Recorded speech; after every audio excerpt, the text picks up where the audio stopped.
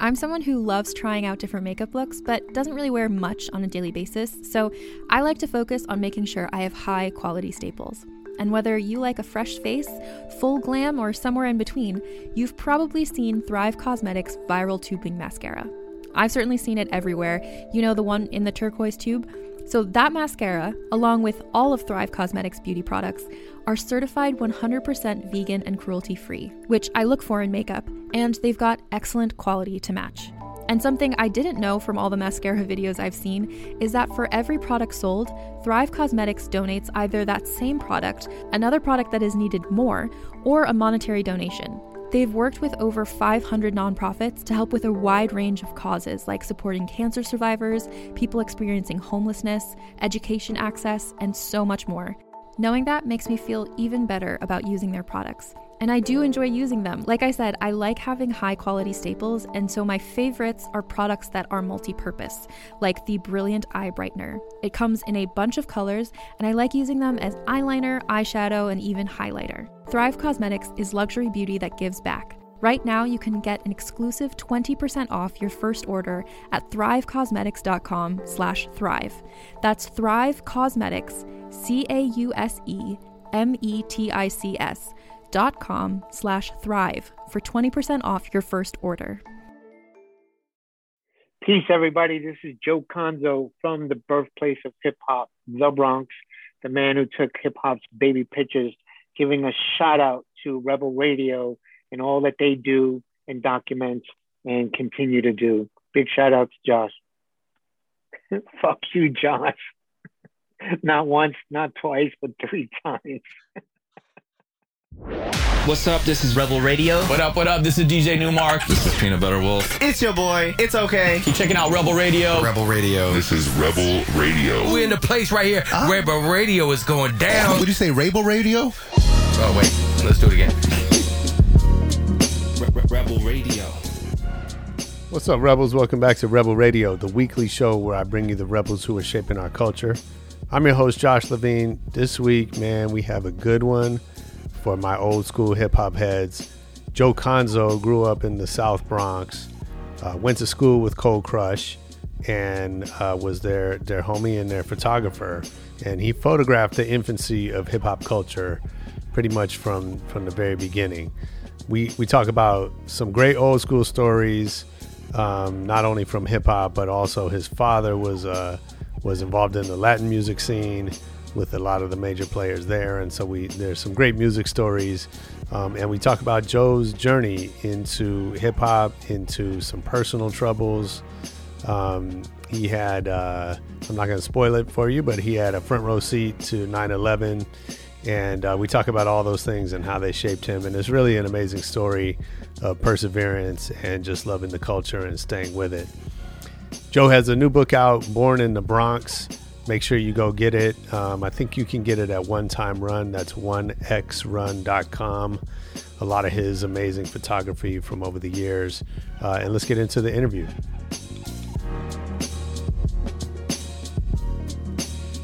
Some of these hip hop heads, barely speak English, but they can say Joe Conzo, Cold Crush Brothers. Can I have your autograph? You know Incredible. what I mean? Yeah. It's just mind blowing. That's amazing. Well, cool, man. Well, I'm excited to talk to you, finally meet you. I want to talk about Born in the Bronx. I want to talk about you and your journey and all this. So if you don't mind, take me back to the very beginning. I know you grew up around music, before hip hop. First of all, do you remember the first record you ever bought for yourself? It had to be the first record I ever bought for myself was probably a Mandrill record. Dope. The cover of the with the ape on it. With the ape morphing into, that was probably one of my first records I ever bought. I grew up in a music household because my mother was a dancer. She graduated from Performing Arts High School. Mm-hmm.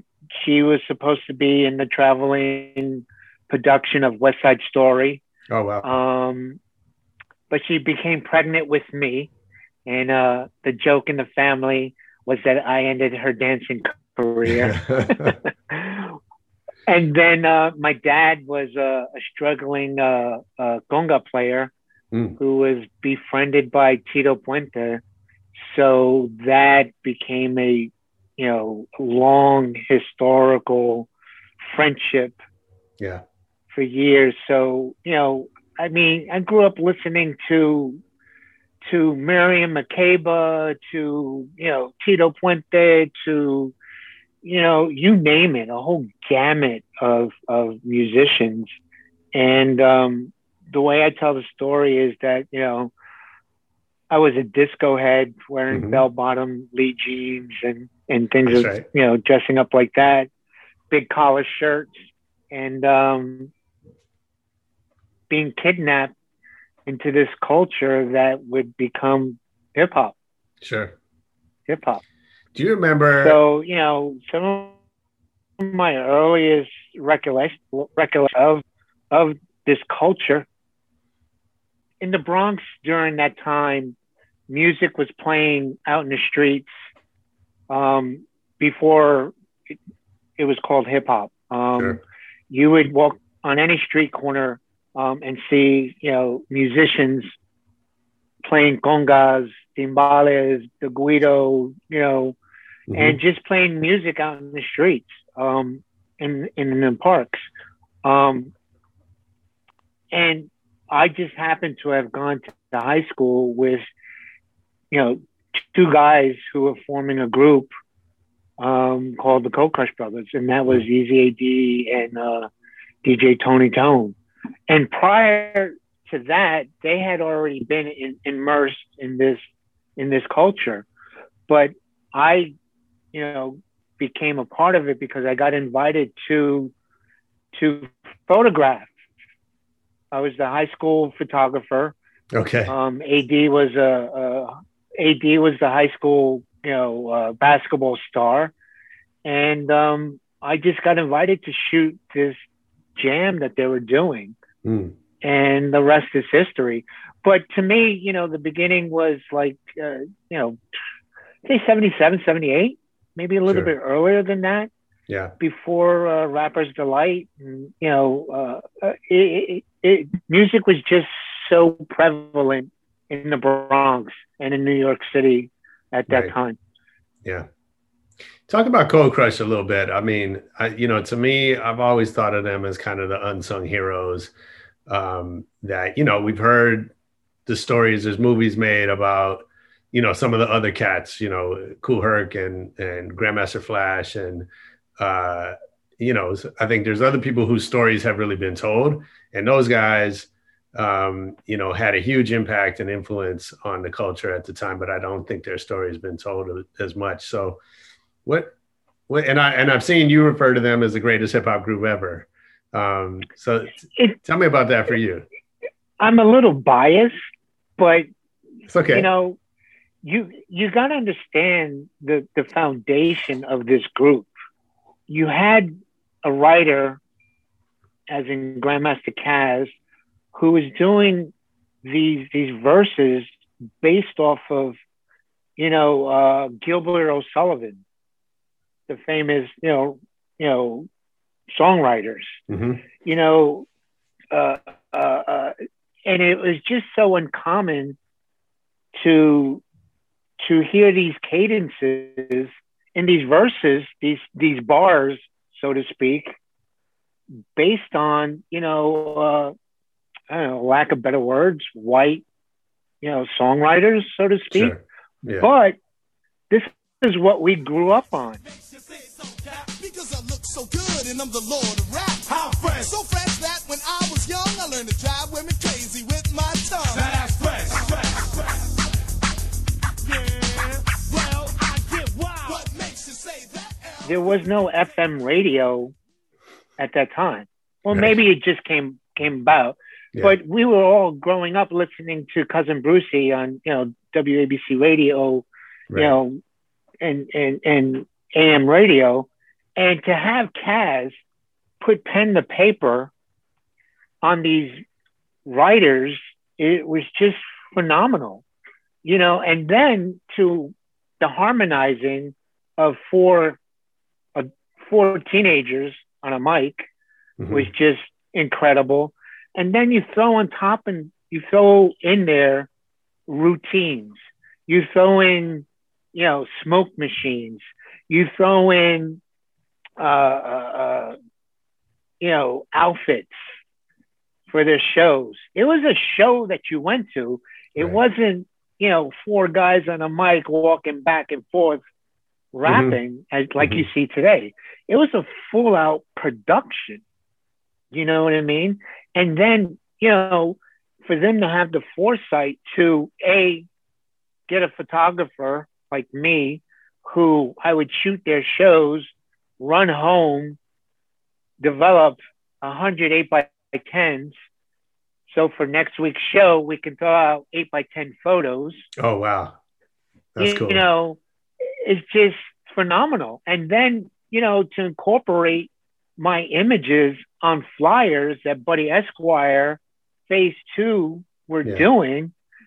This is all before the internet, this, that, and the other. We'd break into the school, mimeograph room. There was no Xerox machines at the time. So you would have to use a mimeograph machine, burn a stencil, make up 1,000 flyers, and pass them out. They were just so ahead of their time where,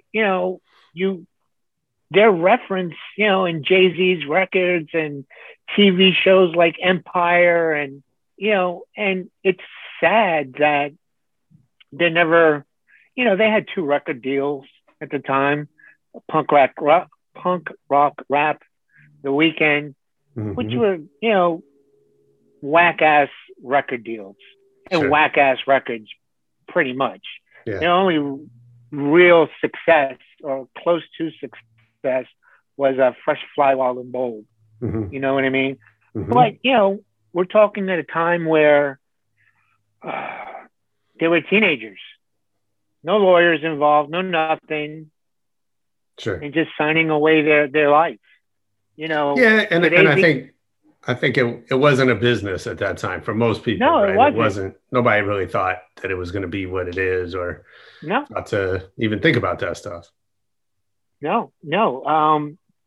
Today we're celebrating the 39th, 40th anniversary of Wild Styles, the movie. Yeah. I have pictures of them signing the contract for the movie with Charlie Ahern. Cool. Nice. And if memory serves me correctly, they each would receive 50 cents divided up 6 ways for the rest of their life. You know what I mean? But, kudos to Charlie Ahern, who still writes them a check every year, whether it's a couple of $100. Sure. You know what I mean? But nobody knew or had the foresight that this would become a $1 billion industry. Of course. And so, what were you thinking at the time? So you're taking photos and you're part of the group in a way, right? And now I think artists are they know that the filmmaker is essential to that team. Listen, the photographers don't get the credit that they should get. You know what I mean? Especially the ones that documented the scene back then. I always tell people that, if you love this culture so much, close your eyes. What do you see? Now open them. That's what I bring to the culture, the visuals. Shooting back then, I was part of the band, so to speak. And I traveled with them pretty much to every jam for a span of 4 or 5 years. And, again, these were just my friends that I just took pictures of. Yeah. I had no idea, or I had aspirations of becoming a world famous photographer and traveling and working for UPI, API, Playboy, all the big magazines, this and the other. Those were my dreams. Sure. It took 30 years for me to get discovered, so to speak. But, again, I was just living the moment and, everything was about next Friday and next Saturday. Right. And I had nobody was publishing, pictures from that time. Nobody was giving us airplay. Even after Rapper's Delight, that was a fluke that just got on the radio because of who put it out. That's right. Sylvia Robinson, but that's when things changed. Things changed. It became a commercial, and everybody tried to put that on wax. And Bobby Robinson and all these, pop-up labels, and and the Cold Crush just didn't have the success as some other groups did, or reap the benefits. Sure. But could go toe-to-toe with anybody. Toe-to-toe. Toe-to-toe. Yeah. And their underground success is rivaled pretty much by nobody. Yeah. And so I sometimes I think it's easy to forget that life went by sometimes weeks, months at a time for us without being photographed. Right. And now, like I have an 11-year-old son, I've been taking pictures of him almost every day of his life just because, it's there. But we didn't grow up that way. Right. Like, and so how do you think about that essence of like documenting a moment and a culture, and how is that different today versus when you were coming up? Well, first and foremost, I had a love and passion for the art form of photography. I was a chubby little kid, with a big Angela Davis afro. Wasn't that athletic, wasn't that, gifted, didn't have the gift of gab. Wasn't a DJ or MC or, a B-boy or anything like that. But I had a camera, which was a vehicle for me to break the ice, so to speak. And I walked around with a camera all the time, not knowing that I'd be documenting a genre of music, B, a moment in time in the Bronx that it was going through when the Bronx was burning, C, the social activism that was going on, and D, the flip side of this hip hop music was the Latin music explosion that was going on. My dad was Tito Puente's personal confidant, that I got to hang on his coattail and meet all these Latin giants that I referred to as, Tio and Titi, which means, uncle and auntie. Right. And just take pictures.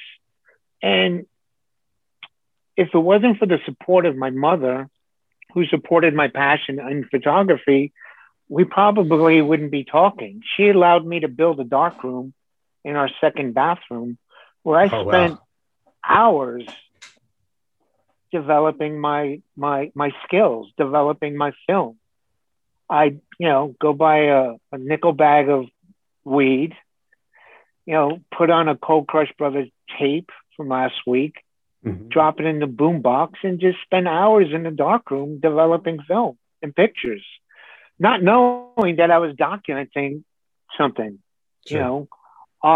So again, it was the support from my family because of my love and passion. I did a year and a half in School of Visual Arts, which is a fine arts college in New York City. Had to drop out because we couldn't afford it.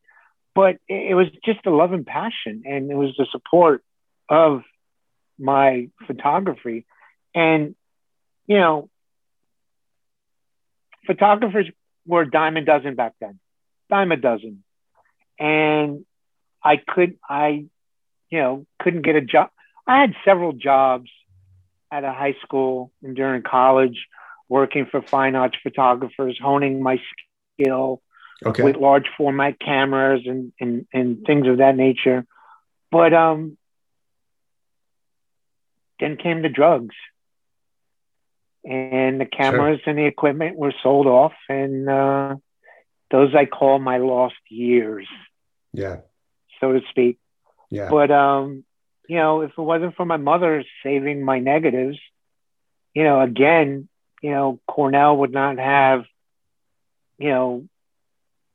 10,000 of my negatives today that you can do research on. I probably wouldn't be speaking to you, like I said before, and probably wouldn't have had the journey that I've been having the last 15, 20 years. Sure. Yeah, that's incredible. And the drugs, they come with the culture, they come with youth. And they have, they affect us all differently. Some people dip in and out, and some people, check in and stay for a while or forever or whatever. And that's, as you said, that's part of the journey. It's sad. To me, I was always afraid of drugs because my father was a heroin addict during my younger years. Mm-hmm. And remember, the trials and tribulations he went to. So I swore drugs off, but then it became a social thing of hanging out. Sure. And it started out, like any addiction, you start with the small stuff and you work your way up to the big stuff. Yeah. And when I experienced death for the very first time, that was a pain that I had never experienced. And that was the death of my grandmother, who was the matriarch of my family. And I turned to drugs. And that was, a mistake. And it turned out that every time I experienced something, that's what I turned to. And next thing you know, I was homeless and, selling off all my equipment and shit. But, my bottom was getting arrested for the first time and spending 24 hours in central booking in jail. And when I went before the judge, I just threw up my hands, and he was like, you got no record or anything like that. I'm going to cut you a break and mandate you to a drug program. And I haven't looked back since. It's been 30 years. Nice. Yeah. That's great to hear. So what do you turn to now when those moments of pain or loss come up? I listen, it's funny. Somebody asked me that same question the other day. Faith. Mm-hmm. Faith, because I know, being a young 58-year-old man, that this too shall pass. Right. Whatever you're going through, and if it doesn't kill you, it's going to make you stronger. So I've had some ups and downs, and 9/11 and cancer and all of that, and it's the faith and support of my wife and my family that gets you through it. And you will survive. You will get through it. You will get through it. It may take some time, but you will get through it. And that's what happens when I'm throwing those little curveballs, so to speak, in life. Deal with it on life's term, and you'll get through it. No, I love hearing you say that. I mean, I think that our, the obstacles, the trials and tribulations we face that's what make us who we are. And, certainly not always fun in the moment, or maybe never fun in the moment. But, I think having that perspective, right, that, this is temporary and we're going to make it through. If you want more from me and my guests, check us out over on the Stereo app. I'm doing a series of talks called Trade Secrets, where I talk to a lot of people that have been on this show. We dig into what we're doing right now in the pandemic to pivot, to create business opportunity, all that. We have, we're talking about music, culture, all the stuff that we love. And what's cool about it is on Stereo, it is a social listening app. You can join in, co-host, be part of the conversation. You don't have to just listen to me run my mouth. You can listen to you run your own mouth. Join us over at stereo.com/Rebel Radio. We have several talks a week happening, and I hope you'll jump in.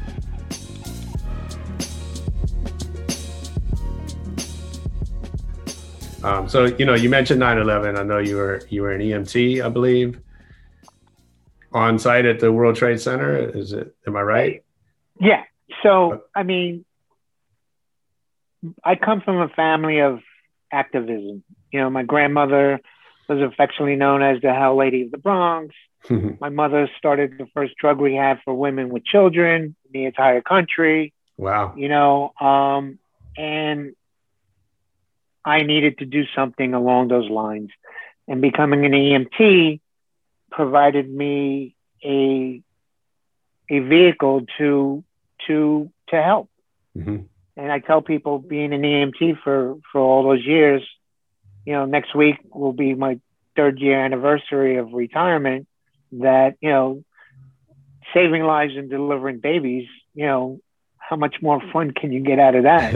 and it was an amazing career. Career. And to be an EMT or paramedic in any city in this country or anywhere, you have to be sort of an adrenaline junkie, so to speak. Mm-hmm. So, yeah, it was fun helping grandma who fell and took her to the hospital and, you know, things of that nature. But, you know, we wanted the good jobs. Mm-hmm. The shootings, the stabbings, the people jumping off the buildings. And, you know, as crazy it might sound, but, you know, that's Sure. what being an adrenaline junkie is. And when 9/11 happened, my partner and I had to be there. We had to be there. And, you know, we were one of the first ambulances from the Bronx to arrive down there. Mm-hmm. And, you know, just to roll the tape back for a second, you know, heading down there, it was just one plane into the World Trade Center. And after we heard on our radios that a second plane hit, the word terrorism started coming up. And we actually thought about crashing our ambulance and not responding, because none of us had been trained for terrorism. Right. But, you know, again, being the adrenaline junkie that we were, we went anyway. Yeah. And one of the most vivid scenes I remember was just driving down there and seeing thousands and thousands of people running the opposite way. And the only people going towards the towers were the EMTs, paramedics, firefighters, and cops. Right. Yeah. You know, so, you know, we got there, we set up what we call a command post. Mm-hmm. And we did our job. And next thing you know, I'm in the vestibule of the Marriott Hotel, which sat in between both towers. Mm-hmm. And we hear this huge freight train roaring sound. And I ran into the Marriott to seek shelter. And my partner and chief ran back to the ambulance. And I was literally buried alive. Oh, my God. And literally had to dig myself out, and had no idea that the building had fallen on top. We thought another plane had hit.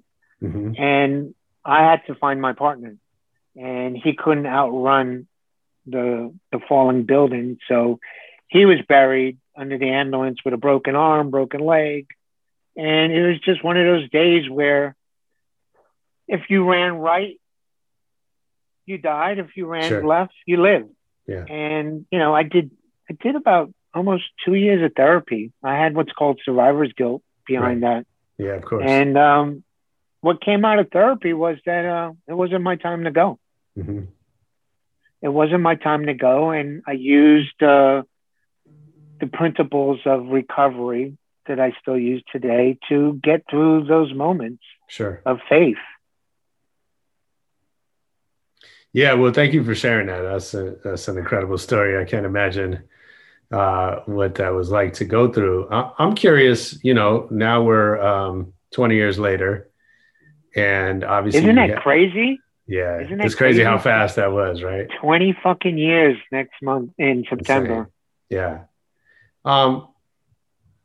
So, you know, looking back from today, how did the experience change you? And again, you're a guy that captures these moments, right? You know, with the camera.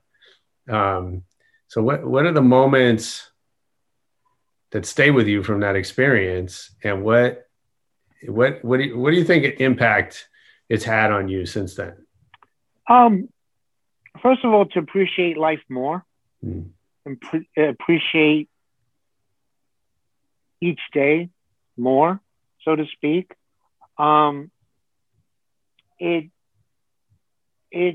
afforded me to get back into my love and passion of photography, because up until that time, I was just sporadically taking pictures and stuff. And it was right after that I got a phone call from Henry Chalfant, who was doing Mambo to Hip Hop and wanted to license one of my images.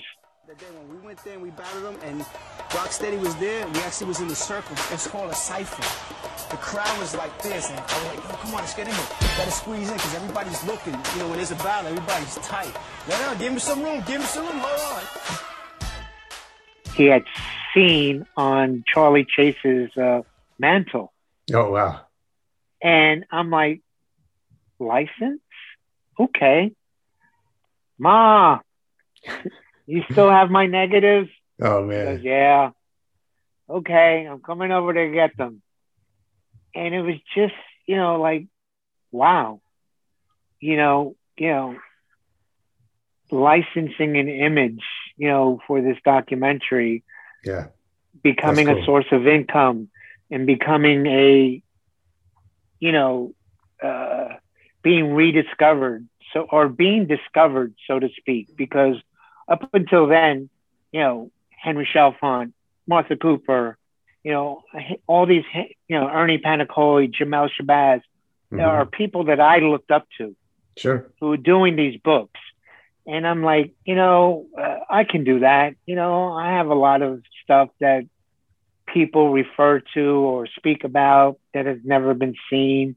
And it was right after 9/11 that, I got a hold of my negatives and started learning how to shoot digital, because I was still shooting rolls of film.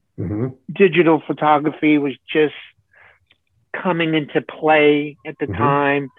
Our little cell phones were, I don't think they were taking pictures at the time. And if they were just such a small file. The little tiny thumbnail. Yeah. Thumbnails and stuff. So I had to teach myself digital photography. But, 9/11 just put things into perspective for me. Yeah. Where I had to appreciate life even more, because it was more precious. Because again, that day, thousands of people died, and why was I still alive? So we have a saying in Spanish, no hay mal que por bien no venga. There isn't any bad that happens that good doesn't come out of it. And the good that came out of it for me was rediscovering my love and passion for photography and for the culture. Yeah. And appreciating life even more and family. Yeah, that's great. So you talk about being sort of discovered after 30 years or rediscovered or whatever. So tell me about that. Like what happened and what's your response? Like how do you react as things start to happen for you? Josh, I'm humble. I'm still can't believe that, even the conversation we're having today. Again, I'm just a kid from the South Bronx. Sure. That took pictures, and to have traveled the world all over, to be befriended by, Michael Rappaport and all these Hollywood stars, and Kate Blanchard has been to 2 of my shows out in London. Cool. How fucking dope is that? You know what I mean? Yeah. Putting out these books and stuff. It's just a humbling experience. And, again, people knew who I were in certain circles, so to speak, but those were small circles. Right. I wasn't known like the Martha Coopers or the Jamel Shabazzes or Ernie Panicolis or Henry Chalfants. They knew me or heard about me and stuff.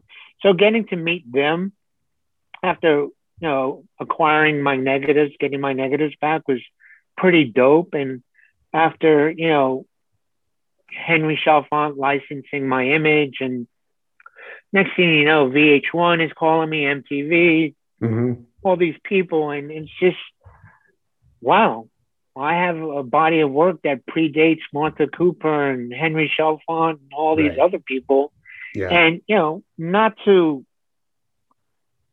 begrudge, or I don't know what word I'm looking for, but Bill Adler puts it so eloquently in Jeff Chang's book, The Aesthetics of Hip Hop, saying Joe Gonzo is one of the greatest, if not the greatest, hip hop photographer, because he comes from the culture and within the culture.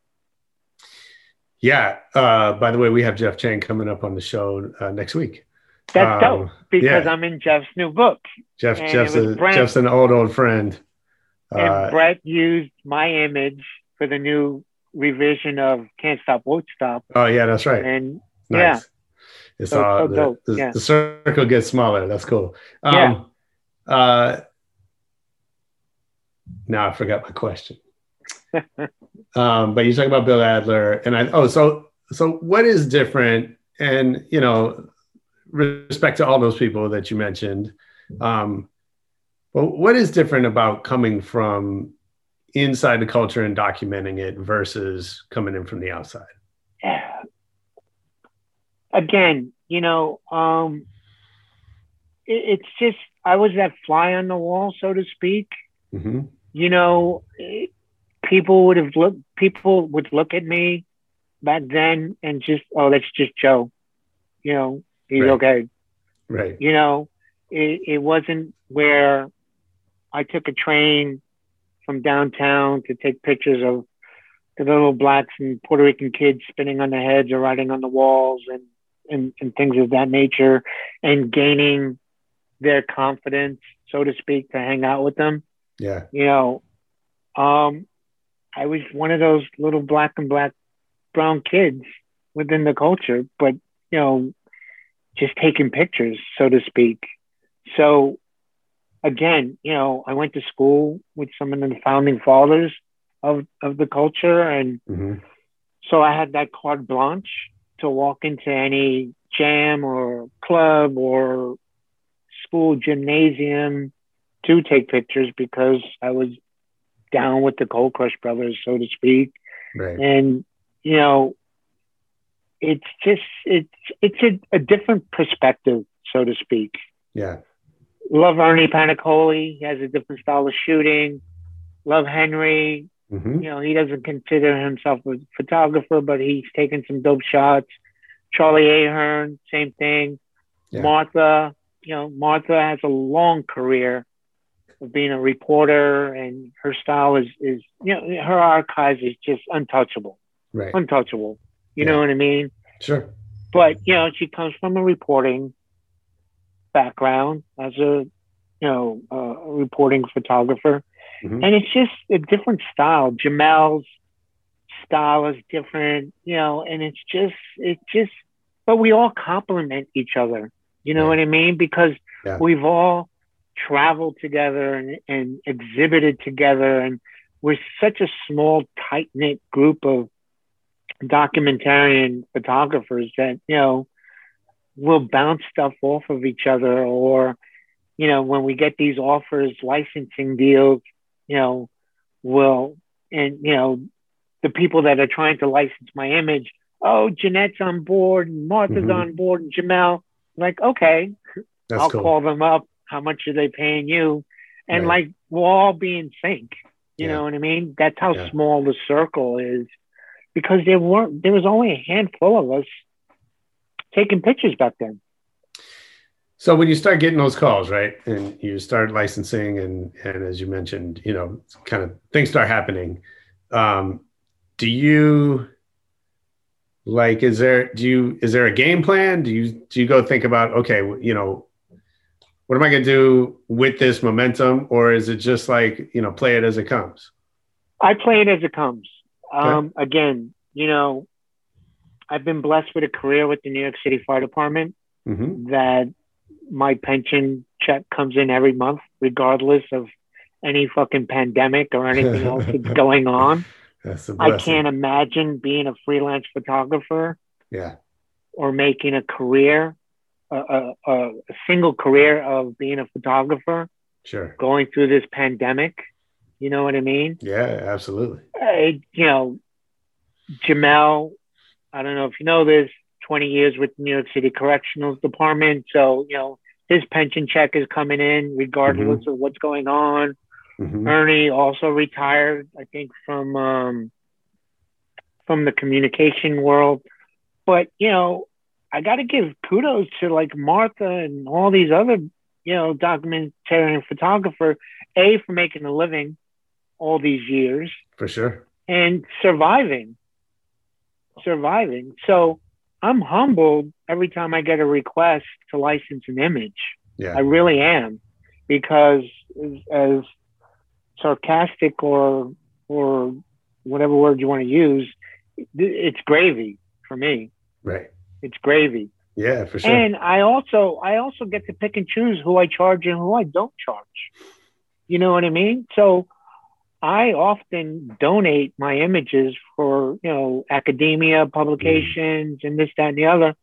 But, you know, if you're Red Bull or MTV or VH1 and this, that, and the other, you're going to pay. Yeah, you should. Because I know you have the budget. Yeah. I know you have the budget. Yeah, and they're using, you know, the culture to sell soda or sell whatever they're selling, and you know, which is fine too, right? We've all decided that's part of the deal. It's part of the deal, and I've learned a lot. You know, one thing I learned in this business of licensing is like, I never knew what the word perpetuity meant. That's a big one. I got to get back to you on that. Let me look up this word perpetuity. And I'm like, forever? Word. No, you're not going to have the rights to this image forever. Right. So, you know, I've learned a lot, and I continue to learn a lot. But I like being in the driver's seat where I can say yes and no. And you know, just, you know, have control of my archive. I love the fact that Cornell came on board years ago, and at that time it was one of the biggest checks that I had ever received. But to have my negatives sit on the same shelf as the Gettysburg Address was so fucking dope to me. Yeah, that's incredible. And, you know, for people to be able to research my images, to me, is priceless. Priceless. And, you know, for my good friend Johan Kugelberg, who opened the door to that, to make that happen, I'm so indebted to, because that collection, along with Ernie's images and other photographers and other, you know, hip hop historians, you know, Cornell has the largest body of, you know, hip hop ephemera in the world. Is that right? Oh yeah. I didn't know that. Oh yeah. And, you know, to be a part of that, or to be the first to make this happen for other people, is so dope. Yeah. And again, you know, when I'm long gone and my family's long gone, they're going to be able to research my images. Sure. And that to me is just priceless. Yeah. You know, think about that for a minute. You know, I think it's so interesting, this like academic interest in hip hop, right? And again, you know, I love it and hate it. Okay. I love it and hate it. I love it that the interest is the spark is there. It's finally happening. Cornell, again, was one of the first, if not the first, Ivy League college to do this. Others have followed. Sure. Down south, Midwest, this, that, and the other, documenting or archiving those areas' contribution to the culture. The Smithsonian is finally getting on board. You know, I have a lot of permanent work that's on display there.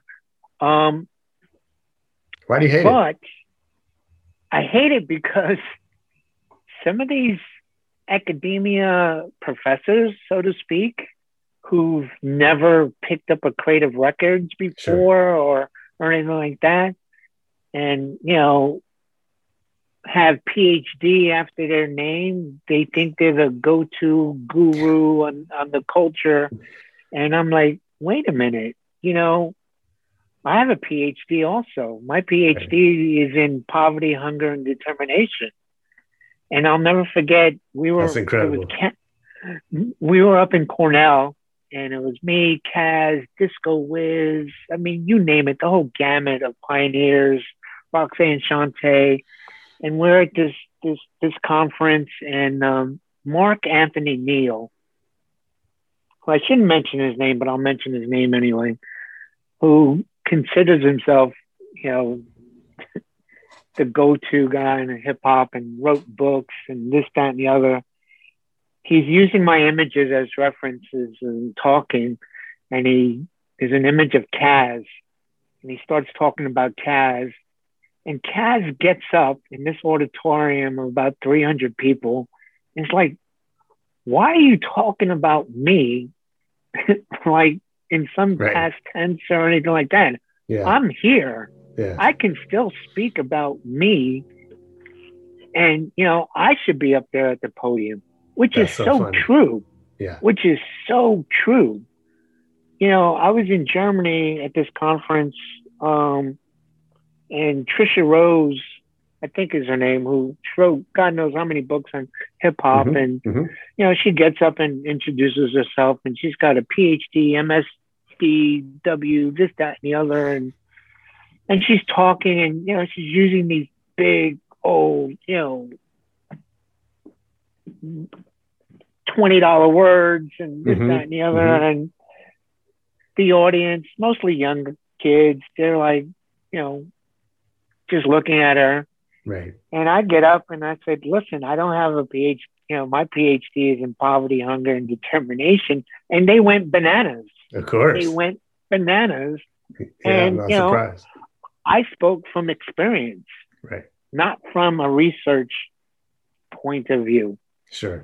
And not to take away from academia or anything like that, but it's like people like Grandmaster Caz, people like Africa Bambaataa, who was bestowed a visiting professor title for Cornell a couple of years back. They're the ones that should be speaking and teaching these classes, while they're still here. Yeah. While they're still here. And Kaz speaks very well, and so do the majority of the pioneers. And those are the ones that should be speaking, not these professors, so to speak. No, I mean, look, I think you're totally right. Hip hop and maybe music in general, but hip hop in particular has done a really bad job of, creating opportunities after after your career as a recording artist, right? And you think about in professional sports, guys go on to become commentators, or they work in the front office or whatever. And I think we've seen very little of that. There's a couple. Jay-Z went and became president of Def Jam, right? But that's rare that something like that happens. And so I think as a community, we've done a poor job of taking care of our own. And maybe that'll start to change over time. I know, I saw Swizz Beatz talking about, after selling Verses, he's been talking about creating, income for some of the pioneers. And that would be dope. That would be so dope. But and I salute Swizz for even coming up with that, and some of the other big name, hip hop. But who's a pioneer versus a legend? Fair, of course. You know what I mean? Yeah, absolutely. And we speak about it all the time. Kaz coined this phrase, a lioneer. And basically, okay, you were there back in 77, 78. Right. I saw you carrying the record crates for Flash. Doesn't make you a pioneer. Sure. Doesn't make you a legend either. Of course. You know what I mean? Yeah. You know, it's like, what have you been doing since then and continue to do today?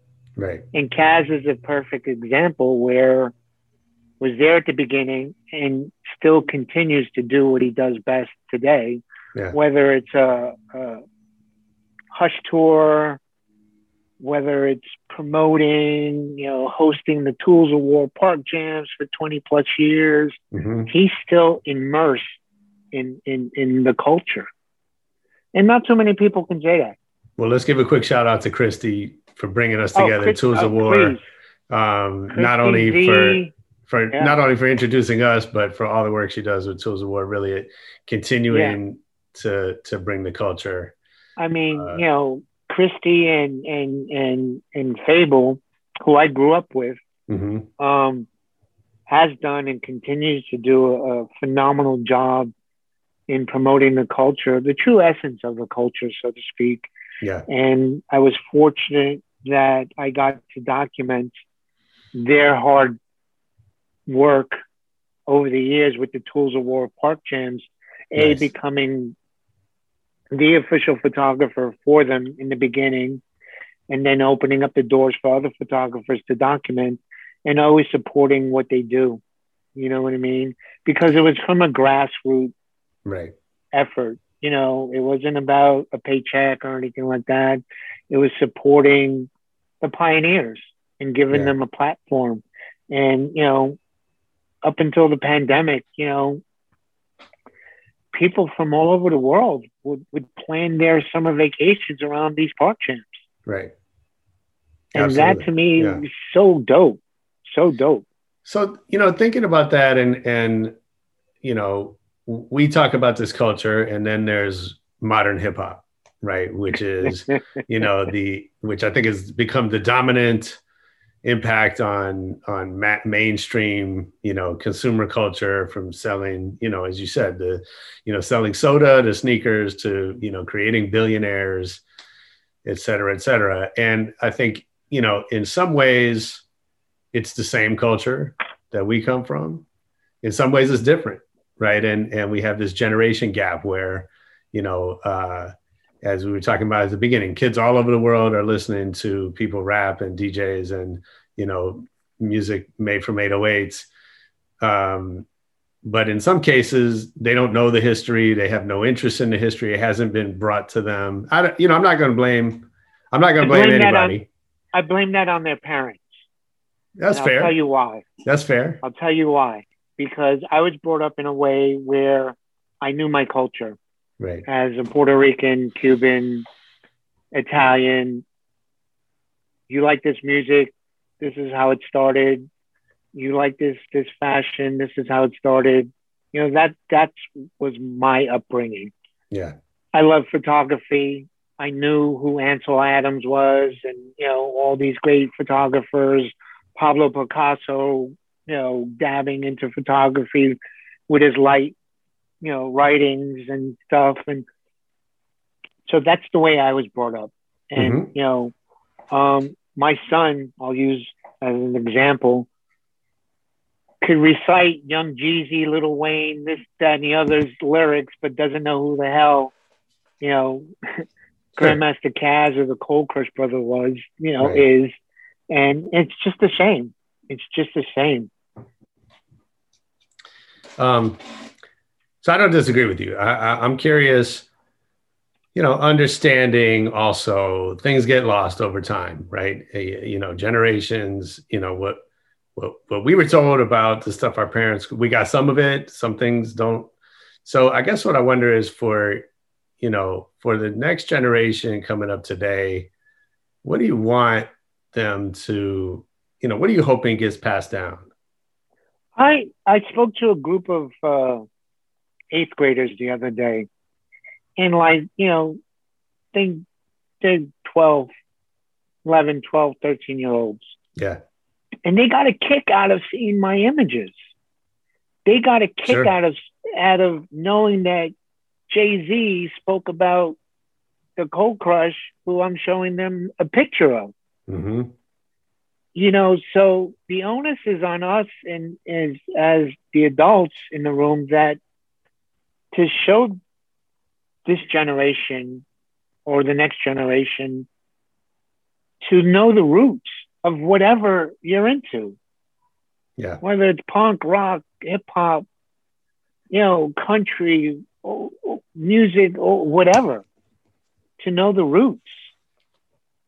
And you just appreciate it more when you know the humble beginnings of the roots of something that you love so much. Right. My dad always told me a story, John Coltrane, Tito Puente, and all these people, they were more famous overseas than they were here. Yeah, definitely. Because, us as Americans, and, that term ugly American, we tend to discard what's old because we want what's new. Yeah. And, even though we created it, it becomes old in a sense and we discard it. And, it's a shame that, all these musicians that I just mentioned and artists also have to leave America to recapture or to just to be appreciated and loved more overseas, because that mentality doesn't exist over there. Sure. My first exhibition was in London. Oh, wow. Because nobody, and I'm talking about the Bronx Museum, you name it, here in the States wanted to do. Mm-hmm.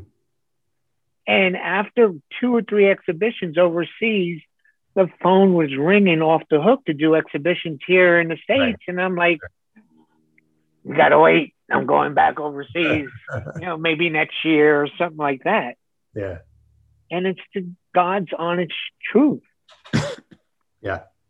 God's honest truth. I get it. So let's talk about the book. So Born in the Bronx came out, I think, what was it, 2007 originally? 07. So tell me about why, you're re-releasing it now. And I see like you got a lot of cool stuff. It's not just a book, right? There's a whole. No, it's something that, I was so fortunate enough to be introduced to Johan Kugelberg, a Swede that came here with $200 in his pocket in the early 90s and was an A&R person for a few record labels and was into punk and got into hip hop and just started collecting, rare hip hop albums. And Grandmaster Caz introduced me to him because he asked Caz one day, by the way, did anybody take pictures back then? And Caz was like, yeah, this guy named Joe Gonzo, Joey Kane, he took some pictures, this, that, and the other. And, I met him and he was just floored. He was like, oh, these are the Lost Dead Sea Scrolls. These are some of the earliest images I've seen, this, that, and the other. They should be in an exhibition and this, that, and the other. And I'm like, yeah. Are you going to buy anything? Right. So he went and put together an exhibition called Born in the Bronx, which traveled all over the world. And after it traveled for a few years, he brokered a deal with Rizzoli, and we did the book Born in the Bronx. And came out in 07. And I refer to it as a scrapbook, a family scrapbook, because everybody involved with it is a pioneer, pretty much. Mm-hmm. From Bambaataa, Grandmaster Caz, LA Sunshine, Disco Wiz. I mean, everybody. And that's how I wanted it to be. That's how we wanted it to be. Yeah. 10,000 books were made. Good, successful run. We tried to get Rizzoli to reissue it. It fell on deaf ears. They went on to do other hip hop books because Born in the Bronx was their first hip hop book that they had ever done. Mm-hmm. And the rights reverted back to us. And Johan and I had spoke about it for years to re-release it, even as an ebook. But the publishing business is a hard business. Sure it It's is. a hard business. Yeah. We got good money up front.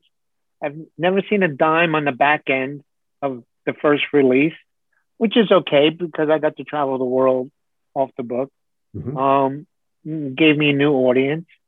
And fast forward to about 2 years ago, Roger Gatzman approached me at the Beyond the Streets exhibition that I was a part of, and saying, "Hey, you ever thought about re-releasing Born in the Bronx? I just saw a copy on eBay for like $600. Oh wow! Wouldn't it be dope to like re-release it?" I was like, "You know what? We've been speaking about it for years, and I'll get back to you." And sat down with Johan, and he was like, "Hey, they want to run with it. Let's do it." And it was just like, okay, do we do it? Just re-release it, or do we add more flavor to it? And it was adding 30 plus additional pages of photography that some people have probably never seen before. It was getting 1X Run on board and Rock the Bells. LL wrote the intro. And so far, so good. People are gravitating towards it, are loving it. And just being able to go back down memory lane, so to speak. I get emails like, "Joe, I missed the first round. I'm so sorry. I can't afford the 600 that they want on eBay, this, that, and the other.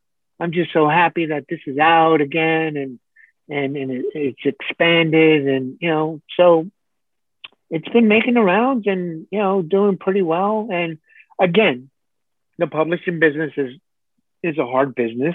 Of course. I'm not going to be buying a mansion or a brand new car off of this. Right. It's just about giving back. Right. About giving back and making it available again, which is, to me, priceless. Yeah, I think so. Obviously, people want it. People want, we want everything we can get from this culture, right? Those of us who've lived parts of it and want to remember, or those of us who, like you said, are from the outside looking in and want to experience it, that way. It's a little bit for everybody. Also, I think, I love the way you're rolling it out because it is, that's what hip hop is about, right? Is you have, it's a community. And so you have Roger, who's an old friend who's been on this show and, cares about bringing this culture to the world, right? Roger's dope. Jesse Corey from 1X Run is dope. Yeah. Just to have LL come on board and support it also is dope. And I see you doing stuff with Network, again, Aaron is doing his thing. And so I think that's the other part of this to me is like, any publisher can just dump a book out and hope that Amazon sells it, right? But but something that's coming from the community and the culture, is very different. So, and I think it's kind of what you were saying before is like, it's just, it's going with the flow. It's another piece of that keeps that momentum going, and who knows where that'll lead you next. True. So what is next? I'm curious, what you got coming up. What are you excited about next? What is next? I'm working on Johan and I are planning on doing another book. It's a monogram, so to speak, of my work. Not only my archival work, but my current work, my digital work also. Nice. We plan on calling it Konzo. That's it, Konzo. And just to showcase my eye, so to speak, because I'm known for my hip hop photography, but there's so much more in terms of activism, so much more in terms of the Latin music, and then so much digital work. My digital archives go back 20 plus years of shooting, who's who. Yeah. From Jay-Z, Public Enemy, to Alicia Keys to Paul McCartney. There's such a gamut, and so that's what we're working on now. And I was supposed to be in Dubai at the Contact High exhibition. I was supposed to go back to Amsterdam, but COVID put stop to a lot of the exhibitions that were planned. And I'm not trying to reinvent the wheel. Sure. I'm just, and it's not even about staying relevant anymore. I think I'm relevant. When open up the history books, my name will be there and stuff. But it's just sharing more of my work, so to speak. Absolutely. Yeah. I got to go back real quick. You mentioned, we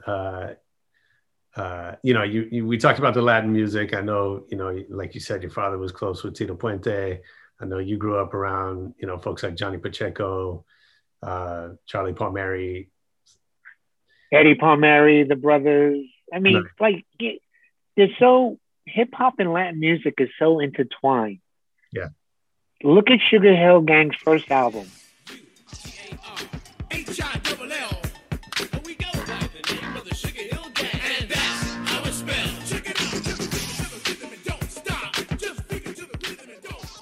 On the album cover, it says special appearance by Tito Puente.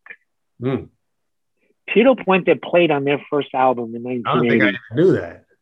Well, look at it. That's It's crazy. just so mind-boggling. You know what I mean? The king of Latin music playing on the first, hip-hop group, so to speak. And, my father tells me the story of Morris Levy, a famous mafia music producer back then, calls up Tito Puente and says, listen, Sylvia Robinson wants you to do a tune on this so-called hip-hop thing going on. And back then, not too many people said no to Morris Levy or Mo Levy. And my dad tells me the story, how they drove to Inglewood or New Jersey and laid down a track. And Tito was known as one take. Mm-hmm. Tito, he'd do most of his recordings in one take. That's how much of a genius he was. And, just to know that history, and then, Master G, 20 years, 30 years later, I have him on video talking about how he didn't know who the hell Tito Puente was because he was a 17-year-old kid.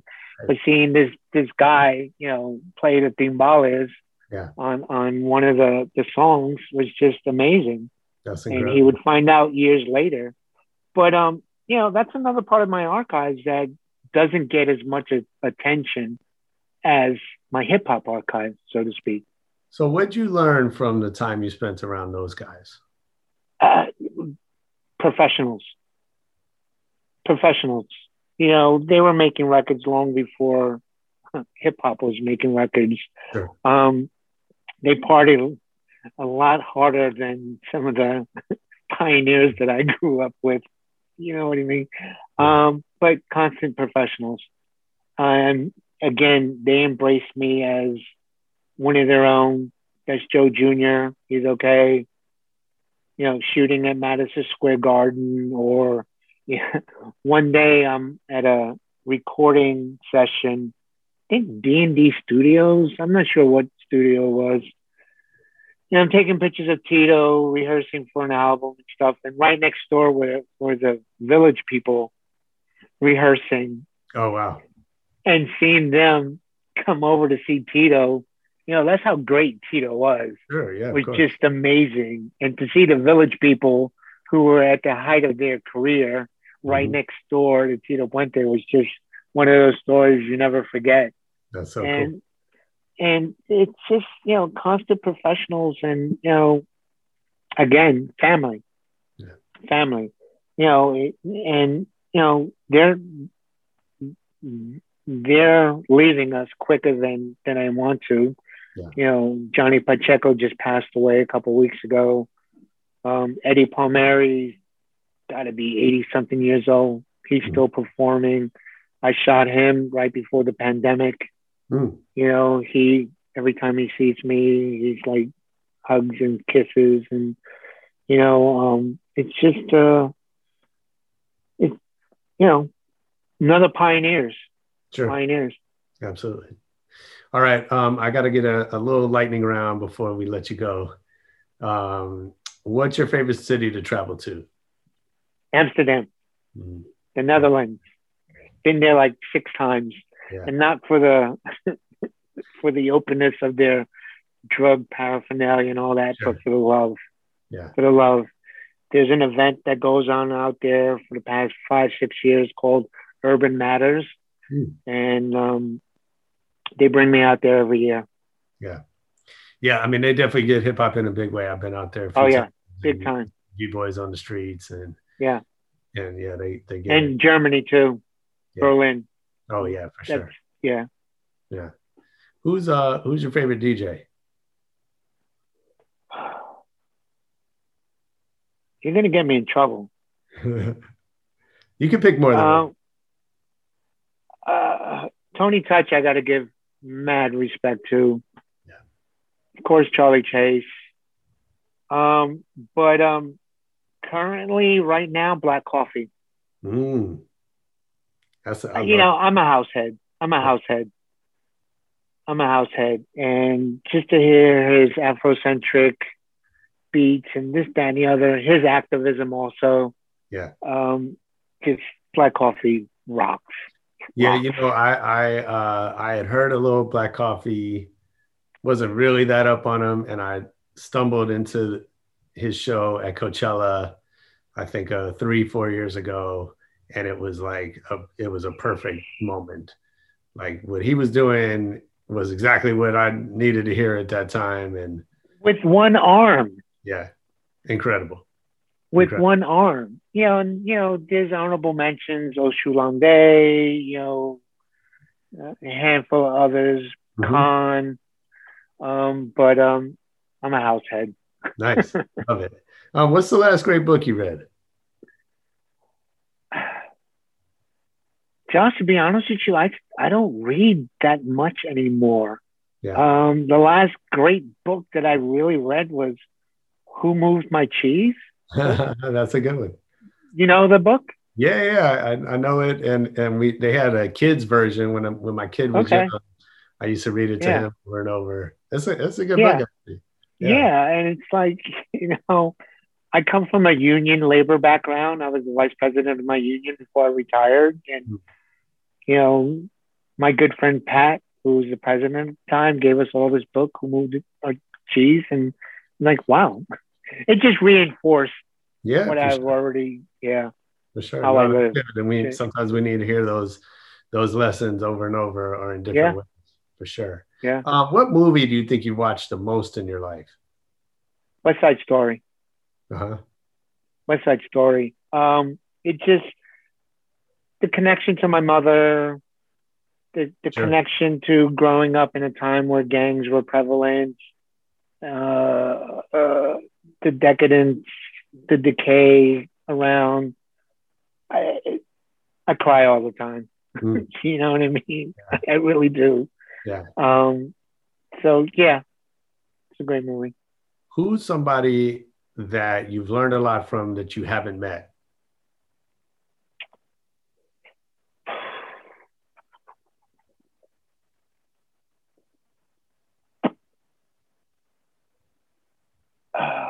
I can't answer that. Pretty much, I've been fortunate to meet a lot of people, whether it's just in passing, a handshake, an embrace that I've learned a lot from. Michael Rappaport, as crazy as that motherfucker is, he doesn't hold back. You know what I mean? Yeah. And, Swiss Beats, who I've had the honor to meet on several occasions, who appreciates my work. What he's doing in the art world, besides the music world, is just phenomenal. And so, I've pretty much, met everybody that I've learned from. That's great. That's a good problem to have. Yeah. Okay, last question. If I was on your team or we work together, what's something I would hear you say over and over? I'm Joe Conzo. Let me take pictures. Leave me the fuck alone. Why? Because in today's world of music and photography, photographers are treated like cattle. Sure. We're allowed to shoot the first 2 songs of an act. We're shuffled off to the side so the act can finish. Right. And we're shuffled back in to shoot the first 2 songs of whatever the next act. I don't shoot that way. If I can't shoot the way I shoot, I won't shoot your event. Perfect example was Rock the Bells. They had a long run of, I think, 6, 7, 8 years from coast to coast of putting on, Rakim, Public Enemy, Wu-Tang, you name it. And they didn't know who the fuck I was. It was Chuck D that had to tell the promoters, like, that's fucking Joe Conzo. He gets a leave him alone pass, walk wherever the fuck he wants pass, and I promise you won't even know he's there. Mm-hmm. And that's, if you were on my team, you would hear me say when I shoot events or anything. Yeah. Just leave me alone. Mm-hmm. One, I know how to respect who I'm shooting, because if you don't want your picture taken, I'm not going to take your picture. Right. You know what I mean? Mm-hmm. 2, I know how to shoot the picture and get out the way. I won't become part of the act as you see other photographers up on stage all in front of the artist. I'm like, yo, you're not part of the act. Right. You know what I mean? If you can't shoot from wherever and not obstruct the show that's going on, you're not a photographer. Mm-hmm. And I'd like to shoot differently than everybody else. It's not about just the act. It's about what goes on before the act and after the act. So, perfect example, Chuck D, who I love to death, who respects me so much, seeing Chuck D warm up before going on a crowd of 30,000 people, doing jumping jacks behind the stage and stretching and drinking water and things of that nature. Yeah. Just getting in the right mindset. Sure. Because his act is so physical. Mm-hmm. Moments like that you don't see. Right. And, I want my images to stand apart from the 100 photographers that are in the pit. Sure. You know what I mean? Yeah. So if I can't shoot the way I want to shoot, I'm not going to shoot your event. You're not going to be in my next book, or you're not going to be in my archives. Period. End of story. I love it. Well, that's a great way to finish, man. I appreciate you. No, Josh, thank you for all that you do. Continue doing. I'm so glad that we connected with Christie's email blast. And absolutely. Well, let's keep in touch. Hopefully we'll meet up in person one of these days. Yes. When, yes. When I'll travel again, dude. And everybody go get the book. Follow you. Where should people follow you on social media or online, whatever? All the social platforms, joeconzo.com, my website. Just type in Joe Conzo. Right. And support local artists. Right on. Thanks.